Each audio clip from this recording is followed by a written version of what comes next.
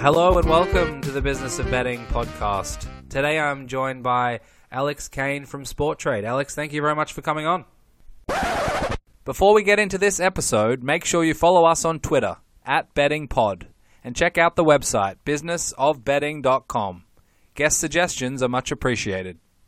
This podcast is proudly sponsored by Betfair Proprietary Limited. Betfair operates a betting exchange and is licensed in the Northern Territory of Australia.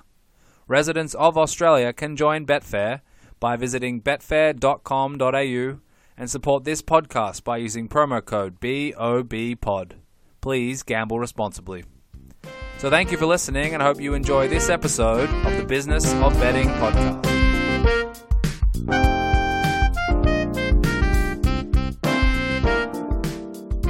Today I'm joined by Alex Kane from Sporttrade. Alex, thank you very much for coming on. Thanks so much for having me, Jake. So, Alex, you've started a new platform, a new application in the US, which I'm really excited to get into. But before we do, tell us about your background and what led you into ultimately getting involved in sports wagering. Absolutely. So, I have always been interested in sports. I went to school in Philadelphia at a college named Drexel University. There I played golf on the team for 2 years. And I also majored in finance and business law. So I was always kind of interested in the numbers side of sports. And I knew I wasn't quite good enough to play sports at the highest level.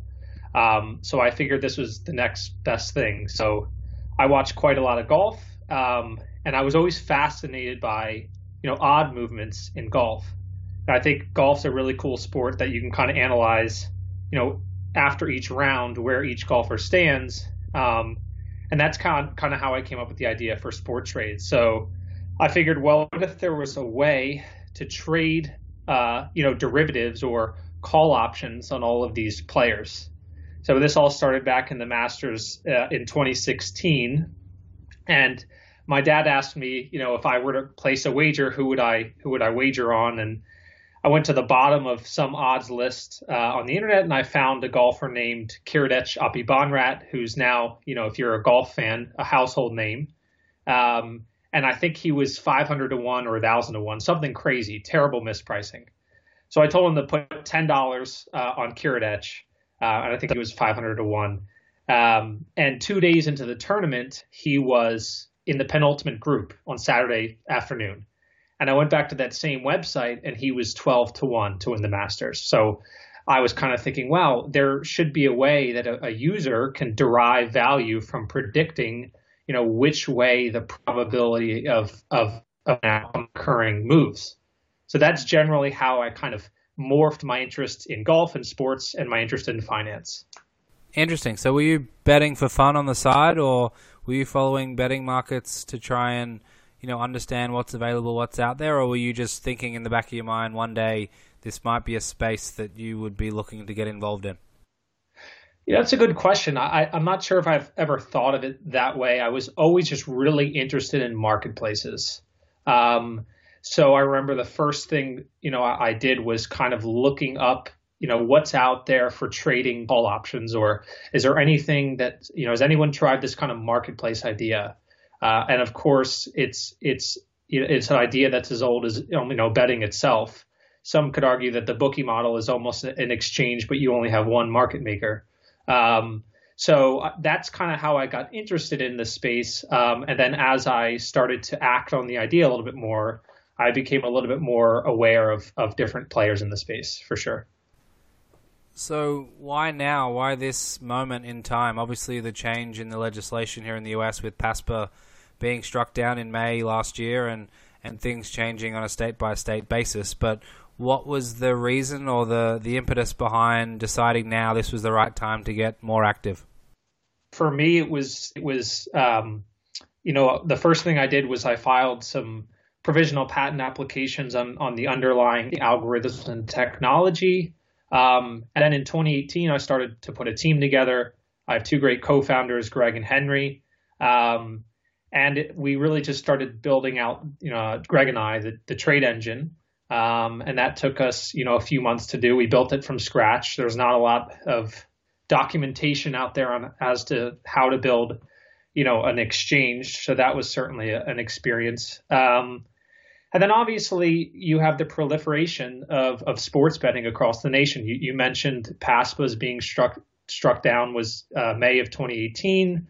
And I think I checked this morning, there's like 123 bills that are, up for debate in various state legislators across the U.S. So clearly this is a space that's going in the right direction. And why now? Obviously, I think that the idea of a marketplace is going to come to the United States one way or the other. And I think that we're probably still a few years out from the mainstream adoption of a marketplace, liquidity being a huge thing, and I'm sure we'll talk about that. But we find that now is a really good time because it's going to take time for the U.S. market, various regulators and such to get acclimated to what exchange wagering is, and starting on a smaller scale per se, maybe in one state, is probably the way to go. Take us through the process of building out a sports wagering exchange. It sounds like a monumental task. It couldn't have been easy. What are some of the steps that you took in terms of research, development, and then obviously the building phase? What we really did, Greg and I, was so Greg worked at Capital One, and he left his job in Q3 of 2018. So at first, he was working part-time with me. And the first thing we did is basically we just took out a blank sheet of paper and we said, well, how does a trade occur? And then we had to take it, a step further and say, okay, well, what is being traded? How are we going to quote price? How are we going to quote quantity?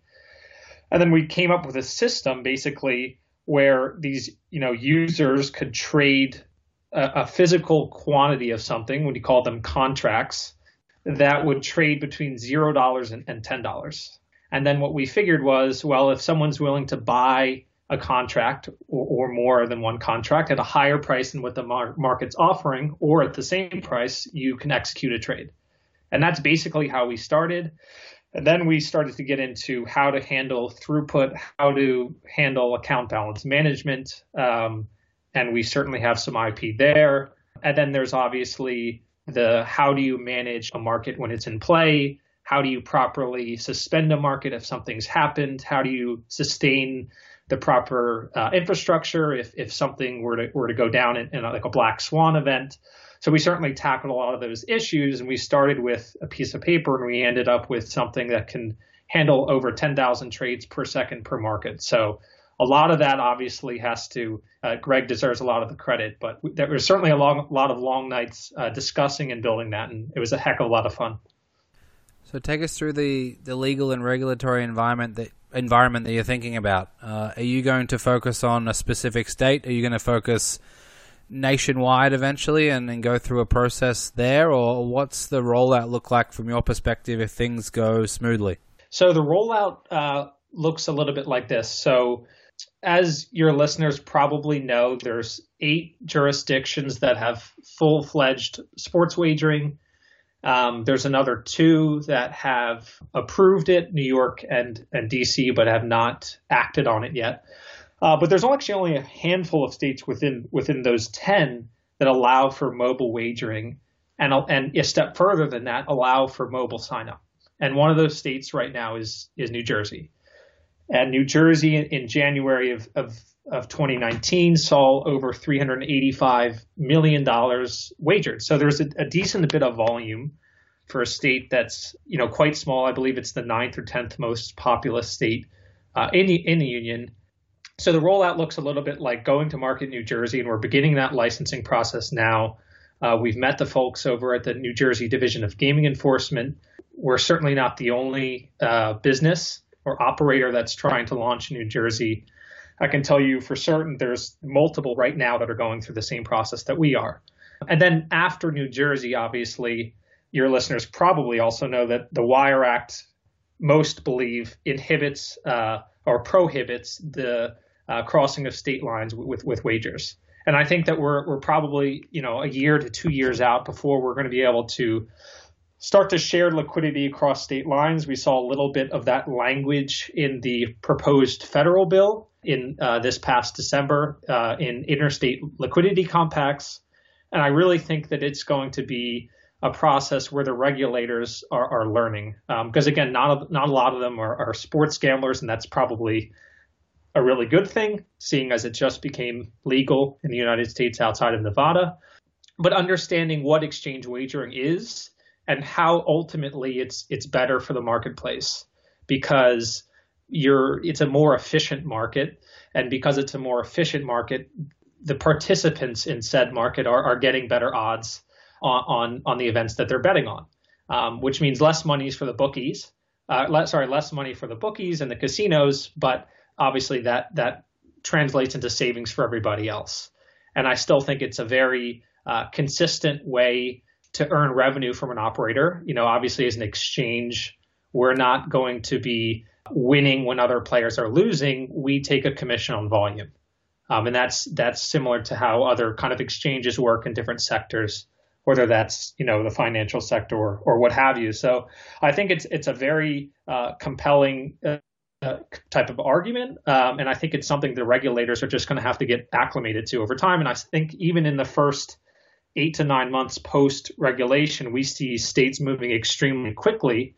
So clearly they want this type of activity within their borders. It's just a matter of doing it the right way. So tell me how you're approaching Paddy Power Betfair. And what I mean by that is a lot of Australians who are listening will know the Sportsbet brand in Australia. They'll obviously know FanDuel in New Jersey at the moment, which Paddy Power Betfair own and operate and run there. And also the exchange, the Betfair exchange in New Jersey, and some of the TVG properties that some of the Americans listening will be aware of. Tell me how your product is similar or even different from what they're offering, and has their presence in New Jersey and in the US been helpful to your cause? With regards to their current product in New Jersey, they obviously have the FanDuel product, which is doing exceptionally well. By my latest count, they have about 40 to 50% market share in New Jersey, which is obviously tremendous. And they've built upon the brand that they've built in the past few years on their fantasy product. And obviously Paddy Power acquired FanDuel, I believe, was it April, or it may have even been May of 2018, around the time that PASPA got struck down. Yep. And Betfair has a racing product in New Jersey, but as many listeners might not know, horse racing and sports betting are regulated entirely different in the United States. In fact, wagered dollars are actually allowed to cross state lines for horse racing because it's precluded from the Wire Act. So it's an entirely separate licensing process. Betfair, their exchange is live for horse racing, but not for sports betting. I think the reason behind that's pretty clear. There's generally a pretty high barrier for introducing a new product to the market, and they saw FanDuel as a way to introduce an Americanized sports betting product right away and kind of hit the ground running, so to speak. And then getting a little bit into the differences of our exchange versus a Betfair or a BetDAQ, what have you. We really have come at this from the angle of the U.S. consumer and what markets are going to be traded, what markets are popular in the U.S. So NFL, NHL, NBA, obviously college football as well. And so our product's built a little bit different. And what I mean by that is we have technology that does not require, a buyer and a seller on each side of a trade. And the main reason behind that is we find from, iterating on our product in the past few months, but a vast majority of users are a bit disoriented and confused when they see kind of like a buy and sell or a back and a lay side on a market that only has two mutually exclusive outcomes. So our exchange is a bit different, and what we're trying to cater towards is the simpler user, maybe a user that's never even been on sports before, and telling them, hey, Sport Trade is effectively Robinhood for sports betting. That's something that's kind of caught on in the last few months. And it's basically saying you're going to place a wager. You're going to place a wager at most likely the best odds in New Jersey. And once you place that wager, it effectively becomes like a stock. So as your bet is performing well and the market's willing to pay a higher price, you're going to be able to cash out of that bet for profit. And on the other side of things, if the bet kind of goes against you, you're able to cash out of that bet, albeit for a loss, but at least you haven't lost everything. So we're trying to stay away from a lot of the terminology and a lot of the things you might see on a Betfair or BetDAQ, because we think that they're, antithesis of a real marketplace solution, in that we really want everybody to understand the product so that they can get to what they came there for, which is to place a bet. So there's not too much I can speak to on the IP side that we kind of have going simultaneously, but in general, it's a simpler version of an exchange. It's an interesting concept and discussion because, user interface and the user experience is clearly important. And when you go down the path of a sports wagering exchange, there are a lot of question marks that generally come up. And I think we've seen already in the US market with the typical American odds, the minus 110 situations, and how that's played out with, I think some have talked about having implied probabilities or percentages as opposed to those type of odds. And then there's obviously decimal odds in other parts of the world and fractions as well. And you were talking a little bit about buy and sell. What is the optimal sort of scenario for all of that, and condensing all of that into an easy user experience? How much time have you spent on going through that? Have you done any user testing that will suggest that minus 110 versus implied probabilities versus buy and sells, that there's better options or better alternatives? We've certainly done some user testing in that regard. And what we found is that people that have bet on sports before and are in the United States are predisposed to the American odds system, which in my opinion, quite honestly, is by far the worst way to disseminate or to show odds, because it's quite confusing. And we found that out from trying to explain to users what American odds were that have never bet on sports before. Because, in the United States, we have, 49 states that supposedly, if you don't count offshore options, those users have never been predisposed to betting. So a vast majority of them will be coming at this from a completely new angle. And it's a kind of a way to start, on a blank slate. So in our user testing, we've definitely talked to users that want to see American odds. And our exchange, allowing someone to view a bet in American odds is very simple, logically. What we also found is that first-time bettors, it was very, very easy to explain to them implied probability as opposed to the American odds system.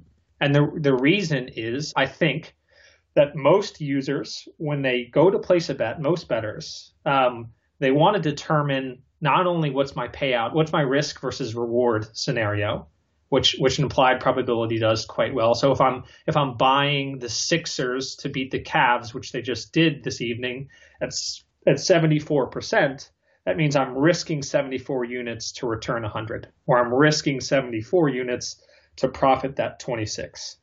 And what we found is that every user not only wants to know, their risk return profile on a bet, but they also want to know, am I making a good bet? And that's the part that we really honed in on in our user testing is, okay, well, how do you determine something's a good bet? And even with the bettors that are very experienced, they said, okay, well, minus 110 means that I'm betting 110 to return 210. So if I take 110 and I divide it by 210, I get 52.38. And if I believe, or my model believes, that outcome has greater than a 52.38% chance of occurring, that's a good bet for me. That's EV.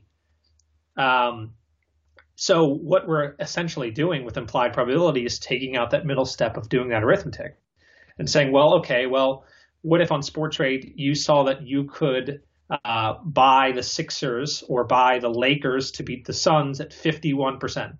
And if your model had them at a 53% chance of beating the other team, clearly that's a good bet for you. So to answer your question, we personally believe from user testing and talking to a lot of people, both on the I've never bet before side, as well as the I'm a really experienced bettor and I'm fixed in my ways of American odds, we think that having implied probability on there is probably the best way to go, as well as giving the user the option to say, hey, I want to see American odds.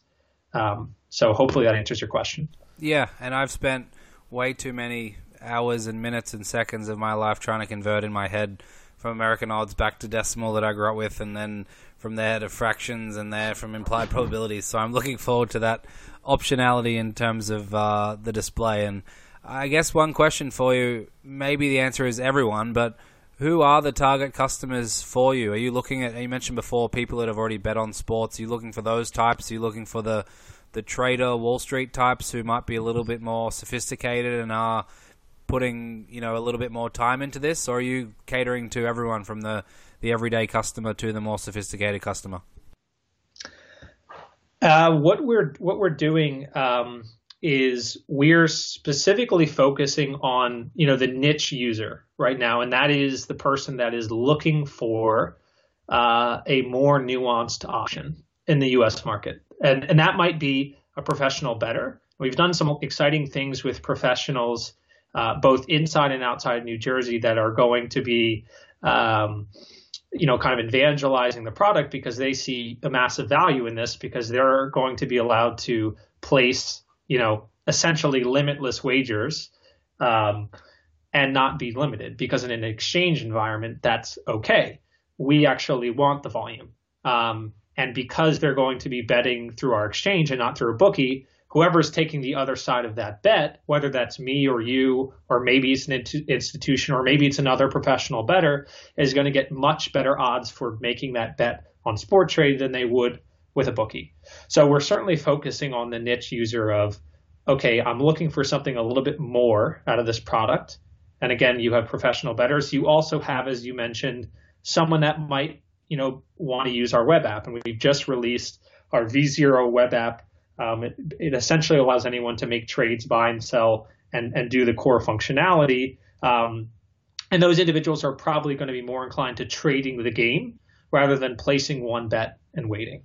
So we're certainly catered towards that use case. And then from that, you also have the ability to cater towards the more institutional side of things, or someone that, like a professional bettor, that's going to be have their own model. And as long as they can build logic that can execute trades or build a trading bot based on that model, they're going to be able to access the exchange as well.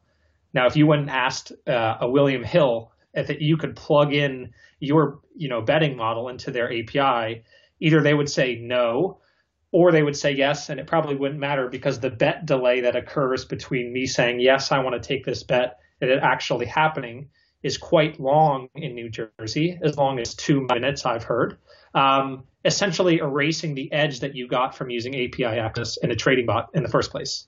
And then obviously the third kind of segment of users is a recreational user, someone that might be using our mobile app and saying, hey, I'm not really interested in trading this game. I probably don't even know what that is, but I think the Sixers have a 50% chance of winning. I'll throw $10 on them. Okay, great.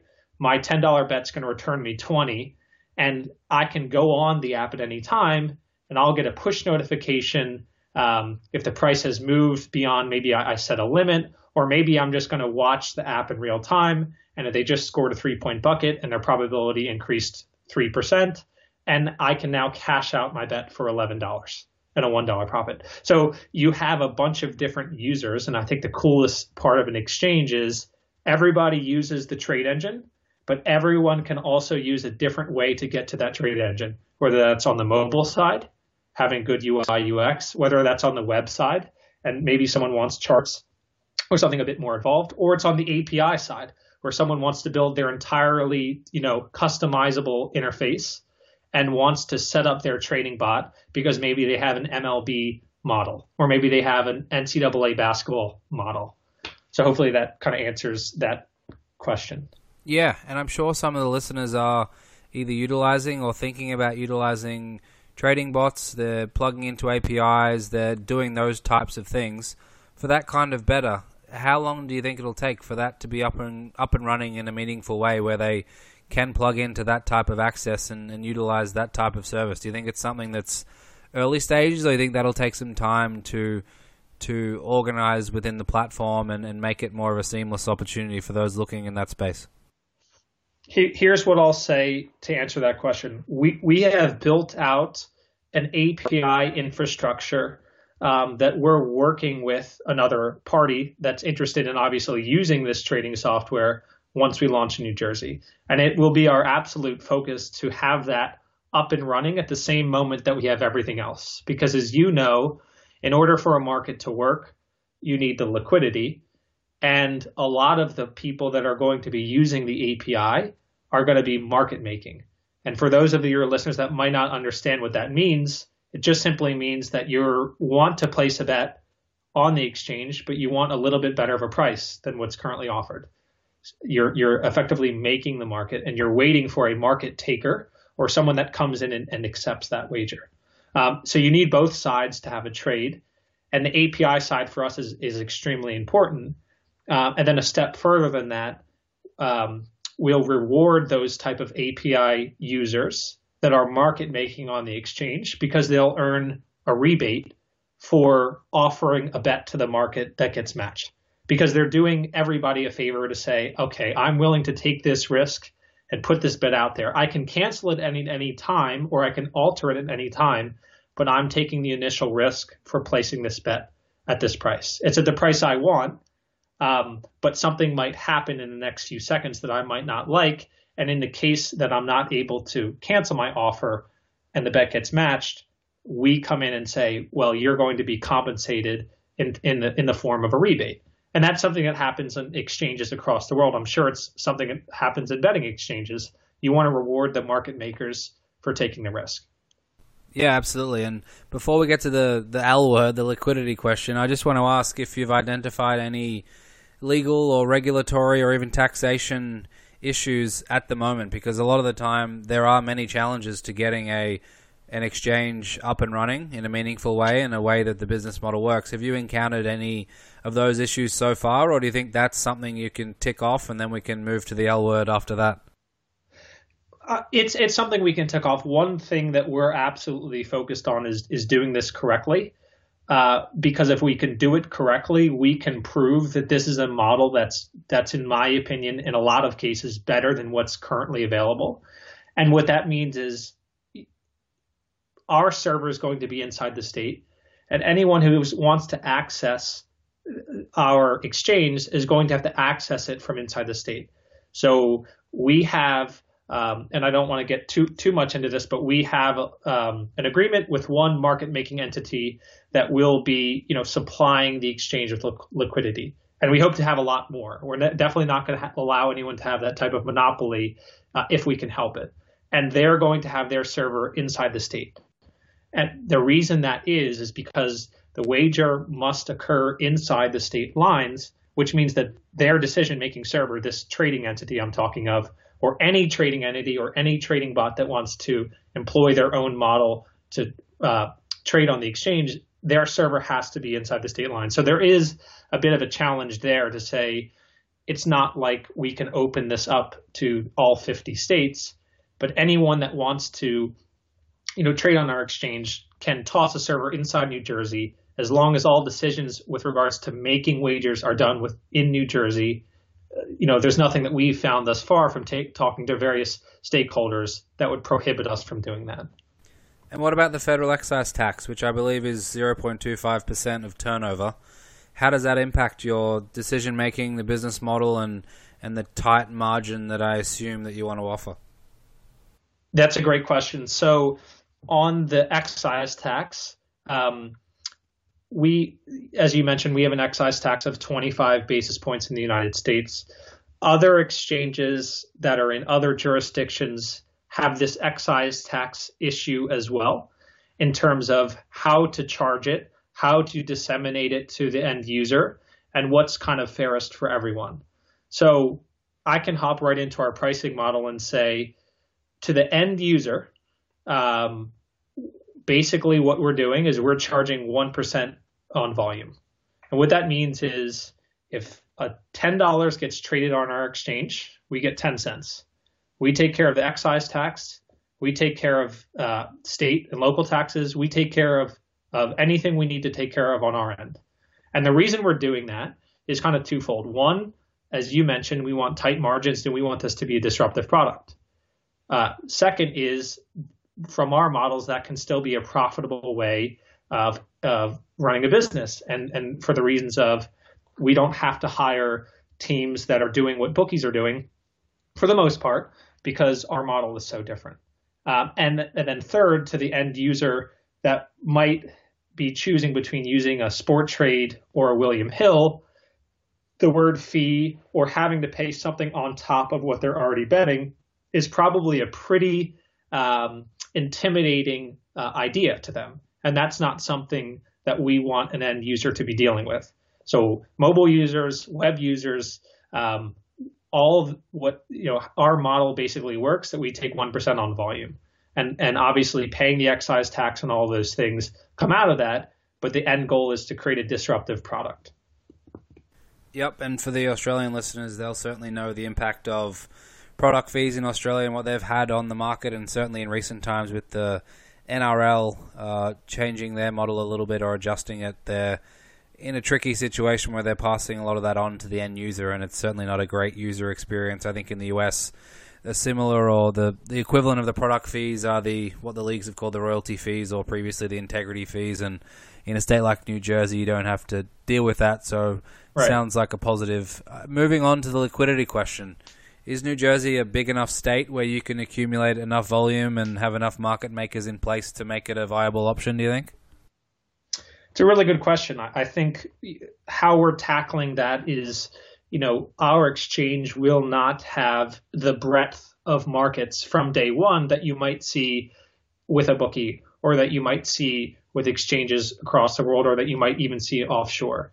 And the reason is, and I think everybody's incentivized by the same thing, which is liquidity, the reason being you don't want someone to be trading how many seconds into the game will LeBron make his first three-pointer, because you're probably pulling liquidity away. Or you might not get ample liquidity in that market itself. And if you do, you might be pulling it away from something that's much more liquid. So our goal there is to start with a product where the users are going to be able to trade, the money line, total points, handicap, and then maybe even some things that are like first half, second half, when you talk about football and basketball, or on a per period basis when you're talking hockey. But the goal is to say we want to have a product that's well served, our user base, but we also don't want to spread ourselves too thin. And if we can do it correctly from day one in that saying, okay, we're not going to have a full breadth of market offerings here, but because our goal is to build liquidity kind of organically rather than saying, hey, look, we have 300 markets on day one, and then someone goes in and they can't place a bet right away, and they're a mobile user and they might not understand market making. Well, that's a really bad user experience. And they're probably not going to use the app after that because that's probably pretty intimidating. They're not sure why they can't get a bet down. The alternative, which is our plan, is to say, okay, there's 9 baseball games today, and you're going to be able to trade on who's winning the game, who's going to win the game with a handicap, total runs, and you might even, if it's a nationally broadcasted game, be able to trade what's going to happen in each inning, as in win, loss, or tie. And I think that the goal there is to say we want to introduce a product that we know is not going to be super liquid up front. So we want to focus that liquidity in the markets that people are going to be trading in anyway.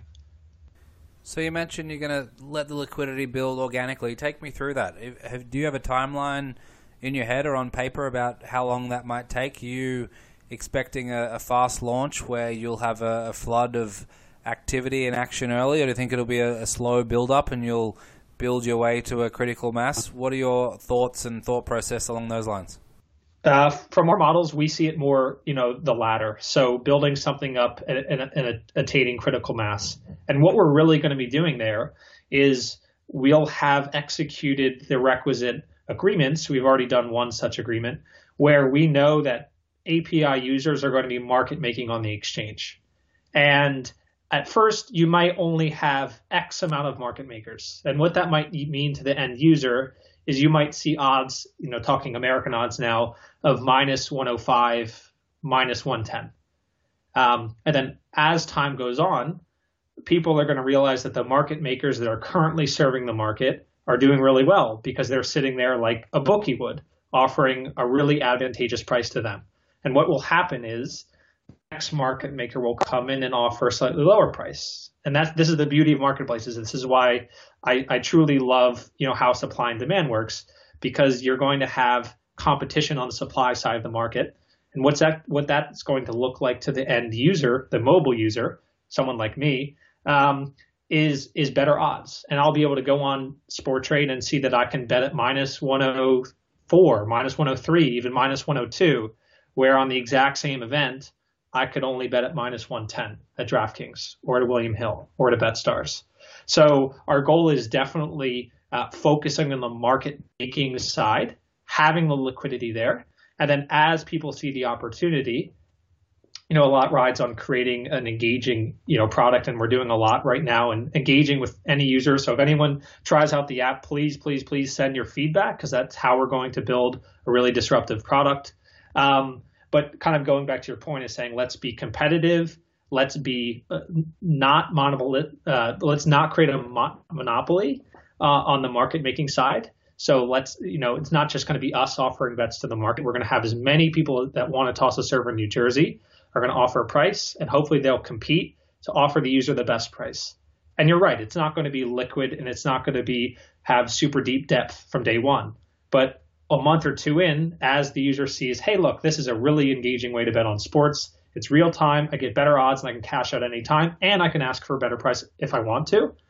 Then you start to have the market takers are matching the market makers, and now more market makers are coming in to compete, with each other. And over time, you start to build critical mass. So certainly we're very realistic on kind of a timeline for that. And that's why, to answer your question, API access is so important. You can't hold that back and only have one market maker or two market makers. That's essentially, not much better than what a bookie's doing right now. You need to be able to have anyone that has a model have the ability to offer bets to the market and have true competition. So take me through the user base that you might be expecting. Do you think you're going to have someone who's going to log in 45 minutes before a baseball game starts and place a $50 bet, as well as those, in inverted commas, real-time traders who are looking to trade in and out of games, or they might take a certain price as the game's about to start or just starts and then maybe trade out after the fourth inning and are monitoring it in real time? Take us through the user experience across the board. Great. That's a great question. So a regular user experience would look something like this. So for a mobile user, they might get a notification that their favorite team, in my case, the Philadelphia Phillies, are playing the Washington Nationals, right? So I get a push notification. I get an idea what the market is sitting at. And maybe the Phillies were starting Aaron Nola, and we have a 64% chance of winning. And maybe I think, well, I still think our chances are better than that. I'll place $25 down, and maybe that will return me $37 and change. And then once I've placed that bet, again, it's all about making this idea of a marketplace accessible and understandable to everyone. I might just tell the exchange that I want to profit $5 off this bet. I have no interest in really watching the game, maybe I'm busy, but I'd like to profit $5 on this bet. And oh, by the way, I don't want to lose more than $6. And based on those kind of prerequisites that I've given via the mobile interface, I've now not only been a market taker, but I've went on the other side of things and been a market maker. So now I'm at work, maybe I'm taking a bike ride, and I get a push notification that the Phillies are now up 2-1, and I was able to sell my bet for $30, which is a $5 profit. Exactly what I wanted out of the exchange. That is a user experience that we'd be really proud in delivering to the user, one. And two, it's not a user experience that's well served at all by the current options in the market, because again, you can't ask for a better price. You can't say, hey, I want to do this, and I think the market's going to move this way, and I want to profit this. Or on the other side, if the market moves the other way, I don't want to lose more than $10. And making the marketplace accessible and understandable to all is going to allow people to basically interact with the trade engine in their own unique way. So that's how it would work for a more of a recreational user. For more of a trader, they're going to be either plugged into our API or sitting on our web app. They'll be looking at the charts. They'll say, okay, Bryce Harper's up at bat. I think there's an X% chance that he's going to hit a home run. The market should be priced at Y. They'll place an order in, and they'll be kind of watching in real time. They're going to have the ability to not only obviously place bets, but also offer bets to the market. We have a speed bump kind of technology that allows users that have made offers to the market to pull those out if a home run occurs or something like that.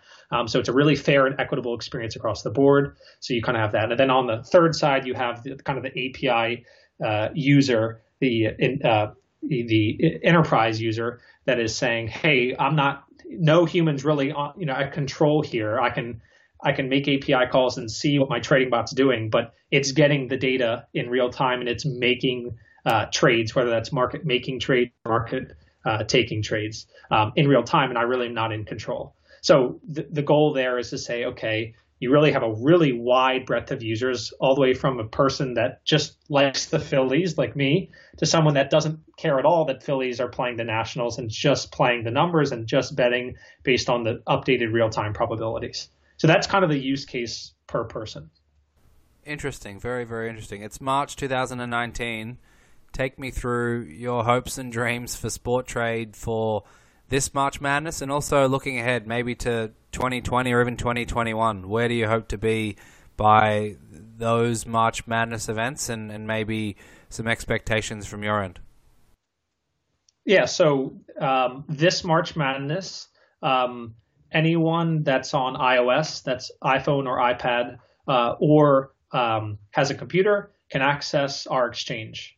And they will be able to trade all 67 games that are occurring throughout the tournament. I always sometimes forget that there's those 4 kind of warm-up games on Tuesday and Wednesday. So they'll be able to trade all 67 games. And I think it's a really cool way to get acclimated with how the exchange works, what's basically going on, the ability to place a bet and to cash out that bet for a profit or loss, either the entire bet or some of that bet.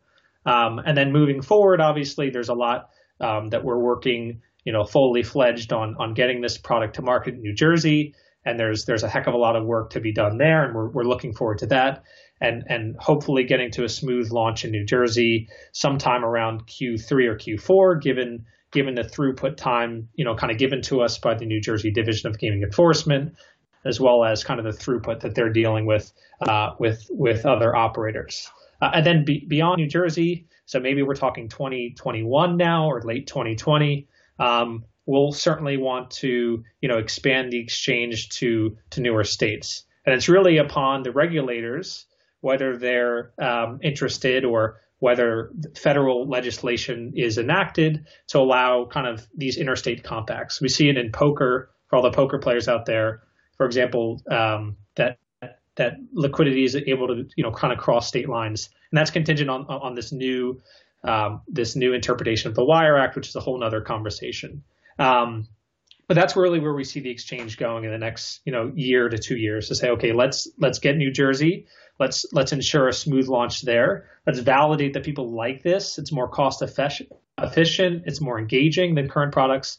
And then beyond that, let's move to states such as Massachusetts, such as Indiana, other states that seem to have proposed pretty sensible bills. So something that would allow mobile sign up. I think even in Massachusetts case, something that does not force a casino and an operator to partner with a land-based casino. So I think that we're going to see a lot of movement on the legislative side, and then it'll just come down to making the best business decision for us. So we've touched on a lot of the different aspects that will go into this. If you can crystallize it into one or two of the major challenges you're going to face, what do you think that will be? If you can look ahead and anticipate what's coming, do you have an idea of what might be the hardest thing? Is it going to be the build, for example? Is it going to be navigating the state-by-state rollout? Is it going to be acquiring customers? What area are you going to be heavily focusing on if you can crystallize it into one or two?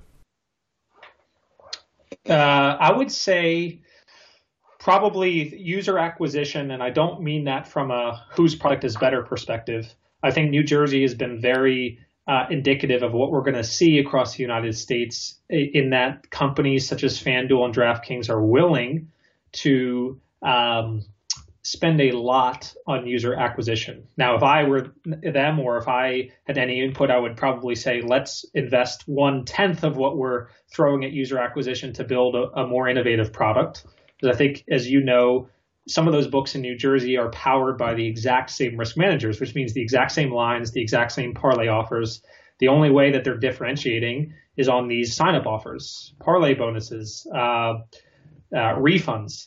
And I think PointsBet is a good example of that. Paying out early on certain events, good karma payouts based on if there was a bad beat the night before. So these companies are relying on offering a lot in the form of a bonus to the end user. And that's clearly a place where we don't want to compete, because how I view the market is I want to buy users. I don't want to rent users. So if you're going to offer a really big payout, a really big bonus on the upcoming March Madness tournament, you might get a lot of bettors for that, but you don't have an innovative product that can keep them there, because the next March Madness, the other bookie across the street is going to offer an even bigger offer to the end user, and they're going to flock over there because they're not loyal, and they shouldn't be, to one particular option. So I think that's going to be a challenge for us, is to disseminate that to the user and say, we can't give away, $1,500 to you up front. And the reason is because we're not going to make that back in just a month or two, like a bookie would, because our model is totally different. So that's one of the challenges I see is that user acquisition model, because those competitors have a lot of money to give away and to promote their product. The product isn't as engaging, in my opinion. It's much less cost effective, but they're still getting users through the door. That would be one thing. The second thing is, I think that the moment that this model is validated, I think there's going to be a lot of competitors in this space. I think you have Matchbooks, Markets, BetDAQ, and Betfair certainly in some way or the other are looking at approaching this market. And it's going to be a matter of the moment that we all think that there can be an interstate compacts or a nationwide exchange is the moment that 12 months later we'll have, I would believe, somewhere between 5 and 10 exchange offerings in the United States. And you get back to liquidity is king, and kind of being among the first to offer that product, to these users ends up being really important, because if you've built up the liquidity, see what Betfair has done since 2000. They acquired Flutter, and they were first to market and creating a really liquid exchange. And you have products now that I would argue are better on the eye, more innovative, and you still have Betfair being extremely dominant. And that's because they have a really solid user base, and they have a really, really good product, and they have the liquidity. So it's really hard for a Matchbook or a BetDAQ to beat that, because Betfair knew that getting to market first is really important, and they've created a really good product kind of from that. So I would see those are the two challenges, saying competitors on the who's there now and how much are they willing to spend. And then on the second side, the moment that this is validated, I think you have 3 or 4 other exchanges coming into the US. And I think that's a really good opportunity for us for merger and acquisition, or some type of partnership to say, hey, look, we have this IP, we're able to process bets at a really fast rate, we're able to tailor this specifically for the US user, and you clearly have a war chest that can compete with the DraftKings or FanDuel. There's an opportunity for possibly working together in a partnership. Yeah, certainly going to be an interesting space, and seeing how that unfolds, I think there's no doubt it's coming, and it sounds like you may be leading the way in that space. And if you are, there's going to be a lot of people behind you, and hopefully for your sake, they can be eating your dust for a while and then see how things go from there. I have a bit of a fun question for you. In a fictitious exchange world, in terms of players, Bryce Harper at your Phillies, is he a buy or is he a sell? That is a great question. Here's what I do in these situations. I do something, and I think everybody does some form of this, called the happiness hedge.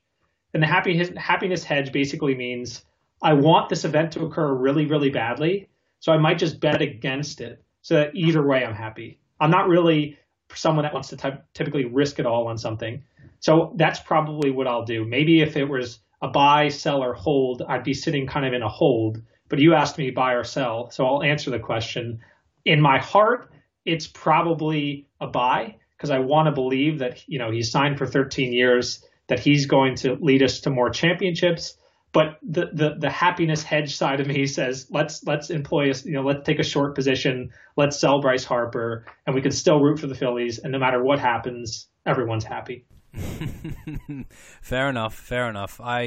I'm inclined to the sell side, but hopefully for your sake, there's some championships in the waiting. So before I let you go, I know you touched on it a little bit earlier, but just for those who are interested, do they need to be in New Jersey? Do they, need to be in the US? Can they access it internationally? What's the best way if they are in New Jersey, in the US, internationally, to get involved, test it out a little bit, see what it's like, and experience Sport Trade? Yeah, absolutely. Well, the first thing anyone can do, New Jersey, US, or international, is head over to sporttrade.io. That's sporttrade.io. And from there, you'll be able to check out kind of what's on our roadmap. We release a weekly blog that you'll be able to follow. And then you'll be able to check out the web app as well as download the iOS app from there.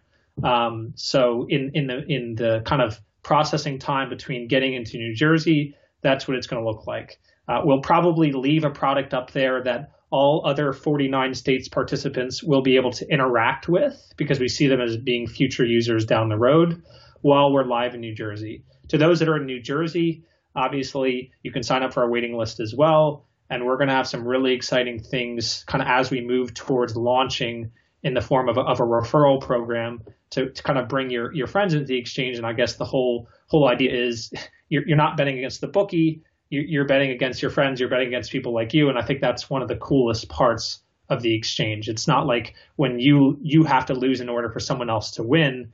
It's a much more equitable experience. So that's how you can get in touch.